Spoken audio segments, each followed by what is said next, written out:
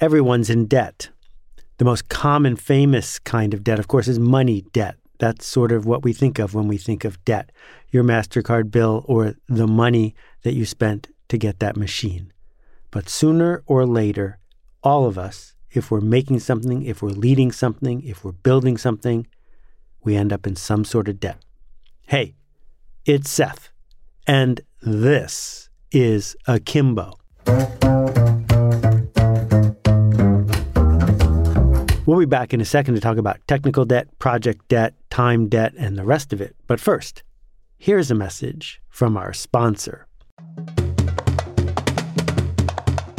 Creative isn't who you are, it's what you do. Along the way, creativity has gotten a mystical rap, as if it's some sort of gift. It's not. It's a choice. It's a skill. If you have a job where you get to decide what you do, you are a creative, a working creative, and you can get better at it. I'm thrilled to say that the Creatives Workshop is back, the most active of all the Akimbo workshops. It's about people who want to level up and make a difference with their creative work. I hope you'll check it out. Visit akimbo.com/go for all the upcoming workshops. Go make a ruckus. In David Graeber's classic book, Debt, he talks about the origin of money, and he argues persuasively that money came after we invented debt, that money was an easy, reliable way to pay off debts. Now, capitalism is based on debt, and here's the simple math. If you can buy a machine that lets you be more productive, you will be able to gain market share and make a profit. That machine ends up being an asset of the company. That machine cost you money, more than your competitors were willing to spend. To get that money, you went into debt. And you pay back that debt because over time, you make enough of a profit that the machine pays for itself. And so the very nature of capitalism has always been about building an asset, a property, maybe it's land, maybe it's a machine, that lets you have more leverage and thus make more money. But as we enter a post-industrial age, the question is, what are we going into debt for, and what kind of debt are we going into? So there's education debt, in which many people at the tender age of 18, when they shouldn't be making a $250,000 decision, go $250,000 into debt to buy an education that isn't actually as useful an asset as they hope. That's a crime, and we should fix it. But there are other sorts of debt, and that's what we're here to talk about today. The first one is this idea of technical debt. Programmers talk about it all the time, but I think we have to acknowledge that it's in many modern lives. In essence, technical debt is what happens as your code base increases. Because as you write more code, that code needs maintenance. Because, for example, if your code is supporting a certain API and the API changes, you got to go change it. You got to go fix it. That as code gets more and more complicated, there isn't one human being who even understands all of it. And so now you need a team of people, and that team of people needs coordination, and on it goes. So you will notice, for example, that some kinds of software stop supporting old models of computers. And it's easy to think as a non-programmer, why would they do that? It used to work on my 1987 Mac SE. Why doesn't it work anymore? Well, the answer is technical debt. It's just not worth it for the company to maintain software because it's not simply between the software and the computer. There's lots of complicated things going on. And one other thing about technical debt. Technical debt isn't just the maintenance you need to do to keep your old systems running. It's the fact that you can't reach higher because your old systems won't support it. And so technical debt overlaps with project debt because once you've got a cohort of people, it's really hard to change the game because you don't want to leave them behind. And so when we take on projects, yes, they help us leverage what we want to do, but no, they don't always open the door for us to do the thing after that. We have to be aware that this debt not only is something that has to be repaid to keep it going, but it might keep us from doing the next thing, which means that smart leaders of technical teams that have software declare bankruptcy all the time. They say, we're not going to support this thing anymore. Sweep out the cruft and let's get rid of it. But there's also this idea of personal technical debt.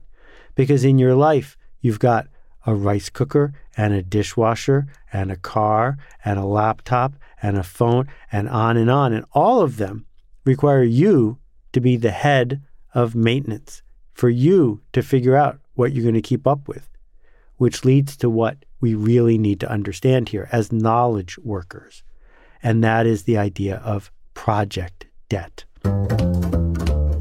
We need to talk for a second about Fred Brooks. In 1975, he published a book called The Mythical Man Month. Today probably should be called The Mythical Person Month, but the math is the same. At the dawn of big computing in the 1960s, at IBM, they did something that has probably happened in environments where you are in, maybe even by you, which is as a project, a lucrative project, a good project, starts falling behind, management says, hire more people. Let's throw people at this project, and then we will get it done. Well, the argument of the Mythical Man Month is quickly stated. 9 women working together in perfect coordination cannot figure out how to have a baby in just 1 month.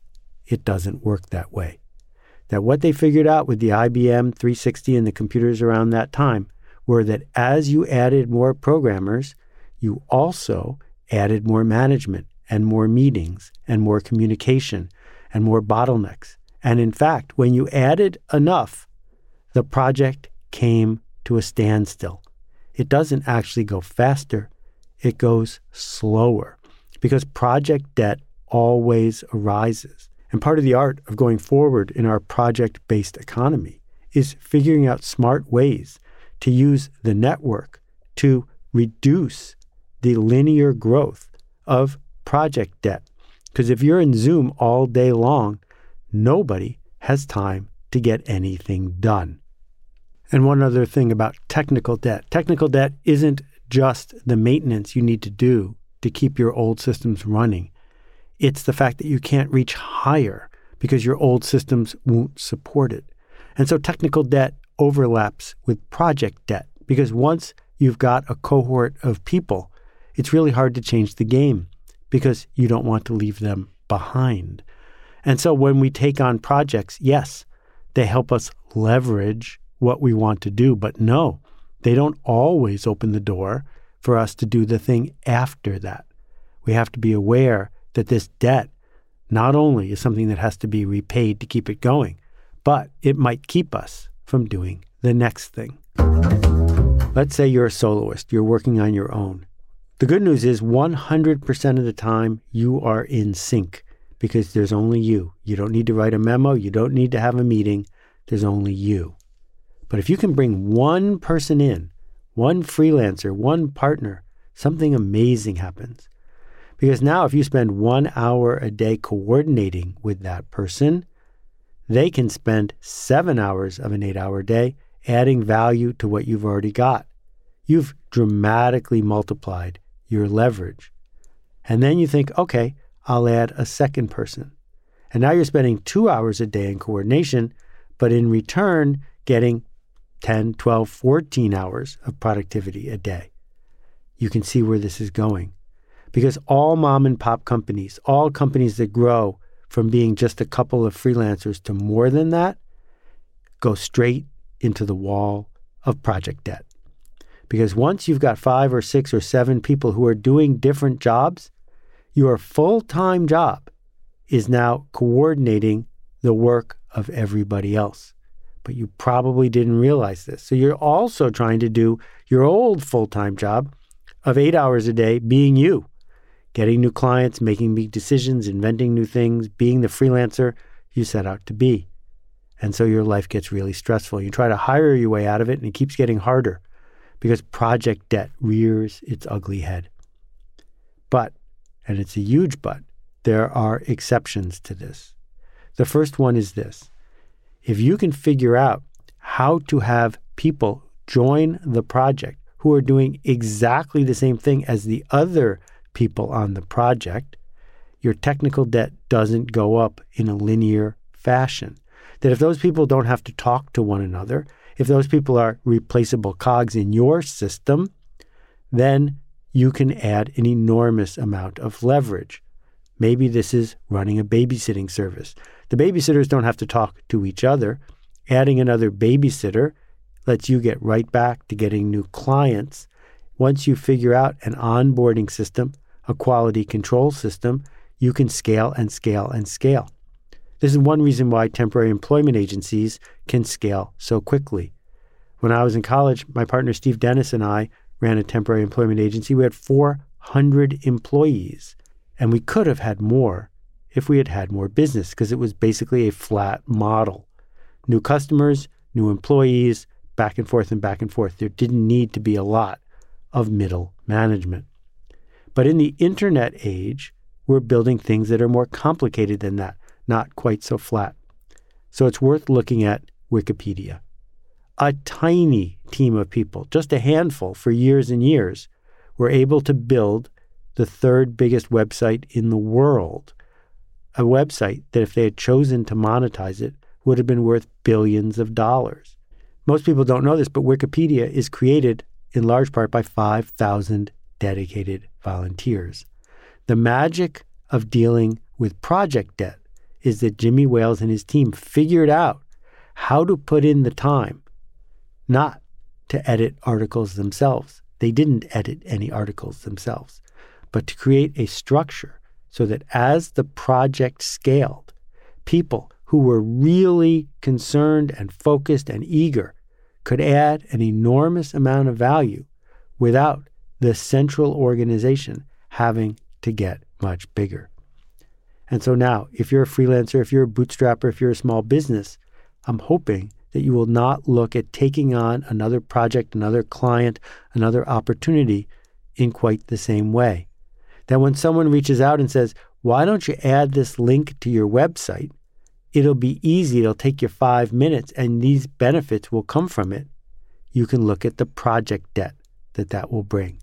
When someone says, oh, you should be on Clubhouse, or you should be on Facebook, or you should be on Twitter, or you should be on LinkedIn, each one of them comes with project debt because you are signing on to take care of something for a long time. It's not about adopting a puppy. It's about owning a dog. And as we think about all the debts in our life, one of the things we need to do is figure out what to do with crushing financial debt. It's a real problem. But the other thing is to realize that everybody gets 168 hours a week. That's all you get. Burning the candle at both ends creates sleep debt, a debt that's almost impossible to discharge over time. No, the alternative is to realize we need to be much better at saying no, because saying yes means inviting debt. And that debt, that project debt, it needs to come with something that goes with it, a sort of productivity that leads to freedom and possibility so that we can invent the next thing, the reason we signed up in the first place. Be careful who you owe, because who you owe decides who you will become. Thanks for listening. We'll see you next time. We'll be back in a second with 3 great questions from around the world. But first, here's a message from our sponsor. When is it time to level up? When is it time to learn a new way to see the world, to connect with others, to lead, to engage in possibility? Akimbo is a B Corp, an independently owned and operated institution designed around learning, not education, not certificates, not grades, but learning together. It works if you do the work. I hope you'll check out what the people at Akimbo are up to. Visit akimbo.com/go to find out about their new upcoming workshops and how it all works. Thanks. Hey, Seth, it's Maria. Hey, Seth, my name's Kyle. Greetings, Seth. This is Steven out in Madison, Wisconsin. Hi, Seth. Alicia from Charleston here. Hi, Seth. This is Anupam. Hi, this is Caitlin. Hi, Seth. Warm greetings from Curacao. Hey, Seth. My name is Nick Ryan from Pittsburgh, Pennsylvania. Hey, Seth. This is Rex. Hey, Seth. Hi, this is Vasilis from Greece. Hi, this is Roberta Perry. My question is... And that completes my question. As you know, I love to hear from you. If you've got a question about this or any previous episode, I hope you'll visit akimbo.link, that's akimbo.link, and click the appropriate button. It's possible we have never had 3 questions on as wide a variety of topics as this week. Here we go. Hey Seth, Brown Paper Dad here. Just listened to your episode on dogs and Pet Finder, which you then expanded on to talk about markets, behavioral economics, and the human tendency to race to the bottom. Could you share something encouraging with those of us who struggle with dark thought patterns, with finding hope for our collective future?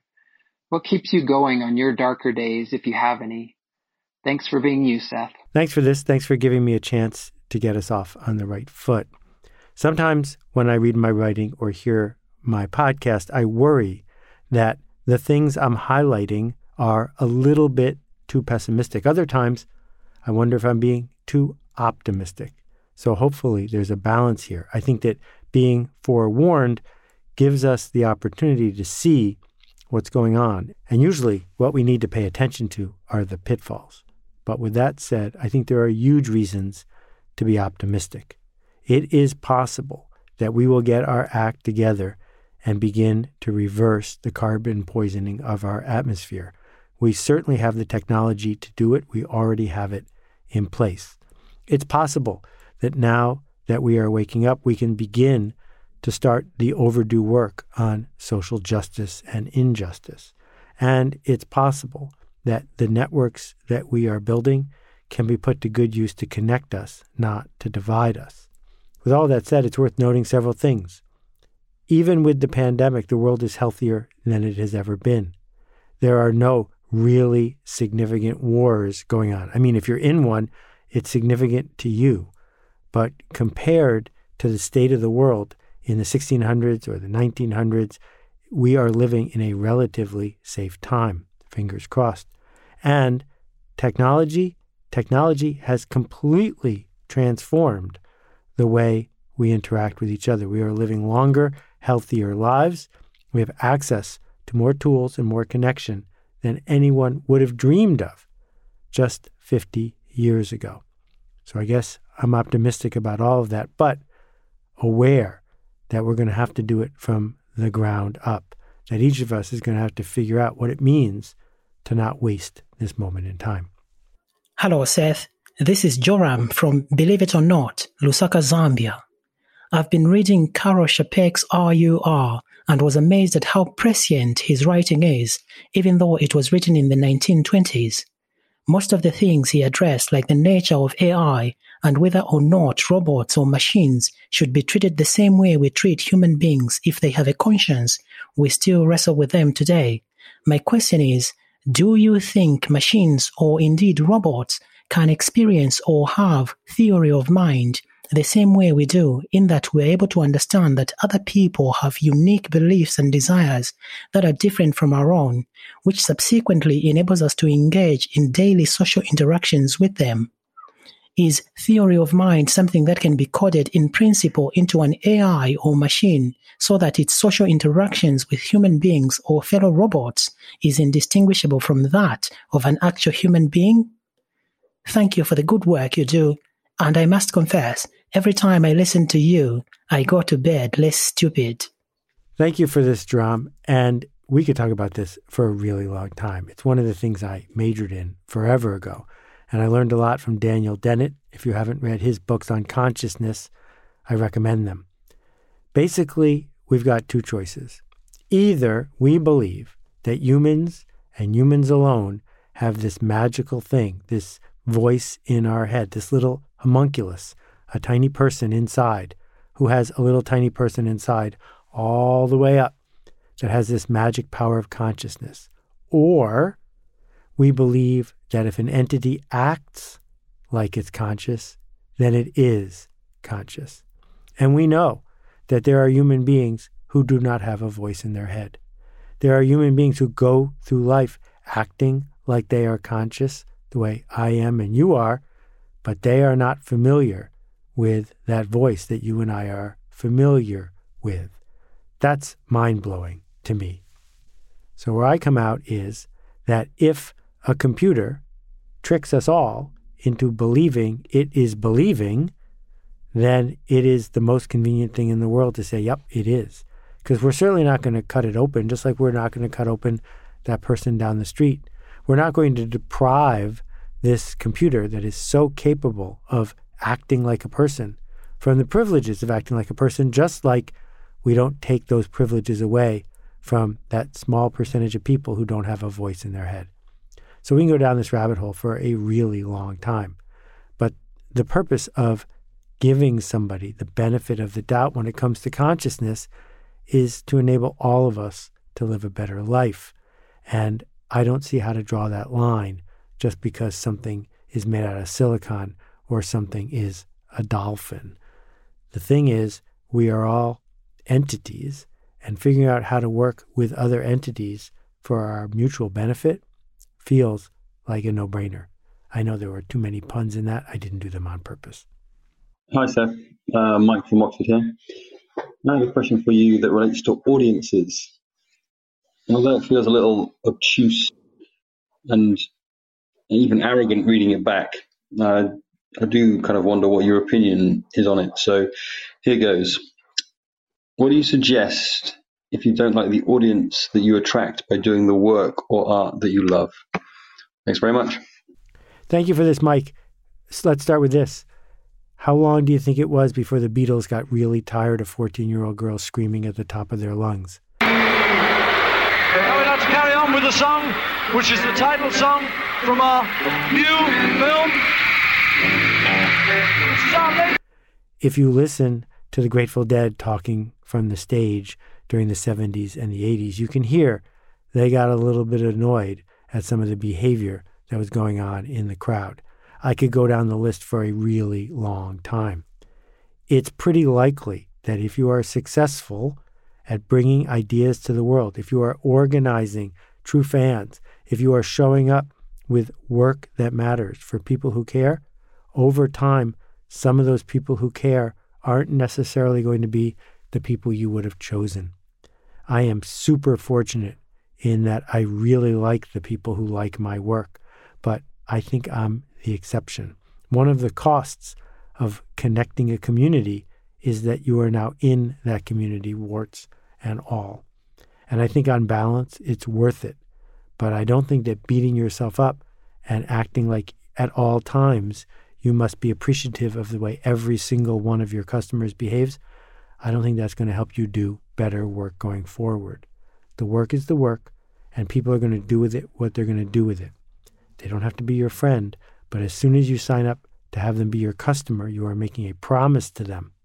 And that promise has to be clear, and we have to do our best to keep it.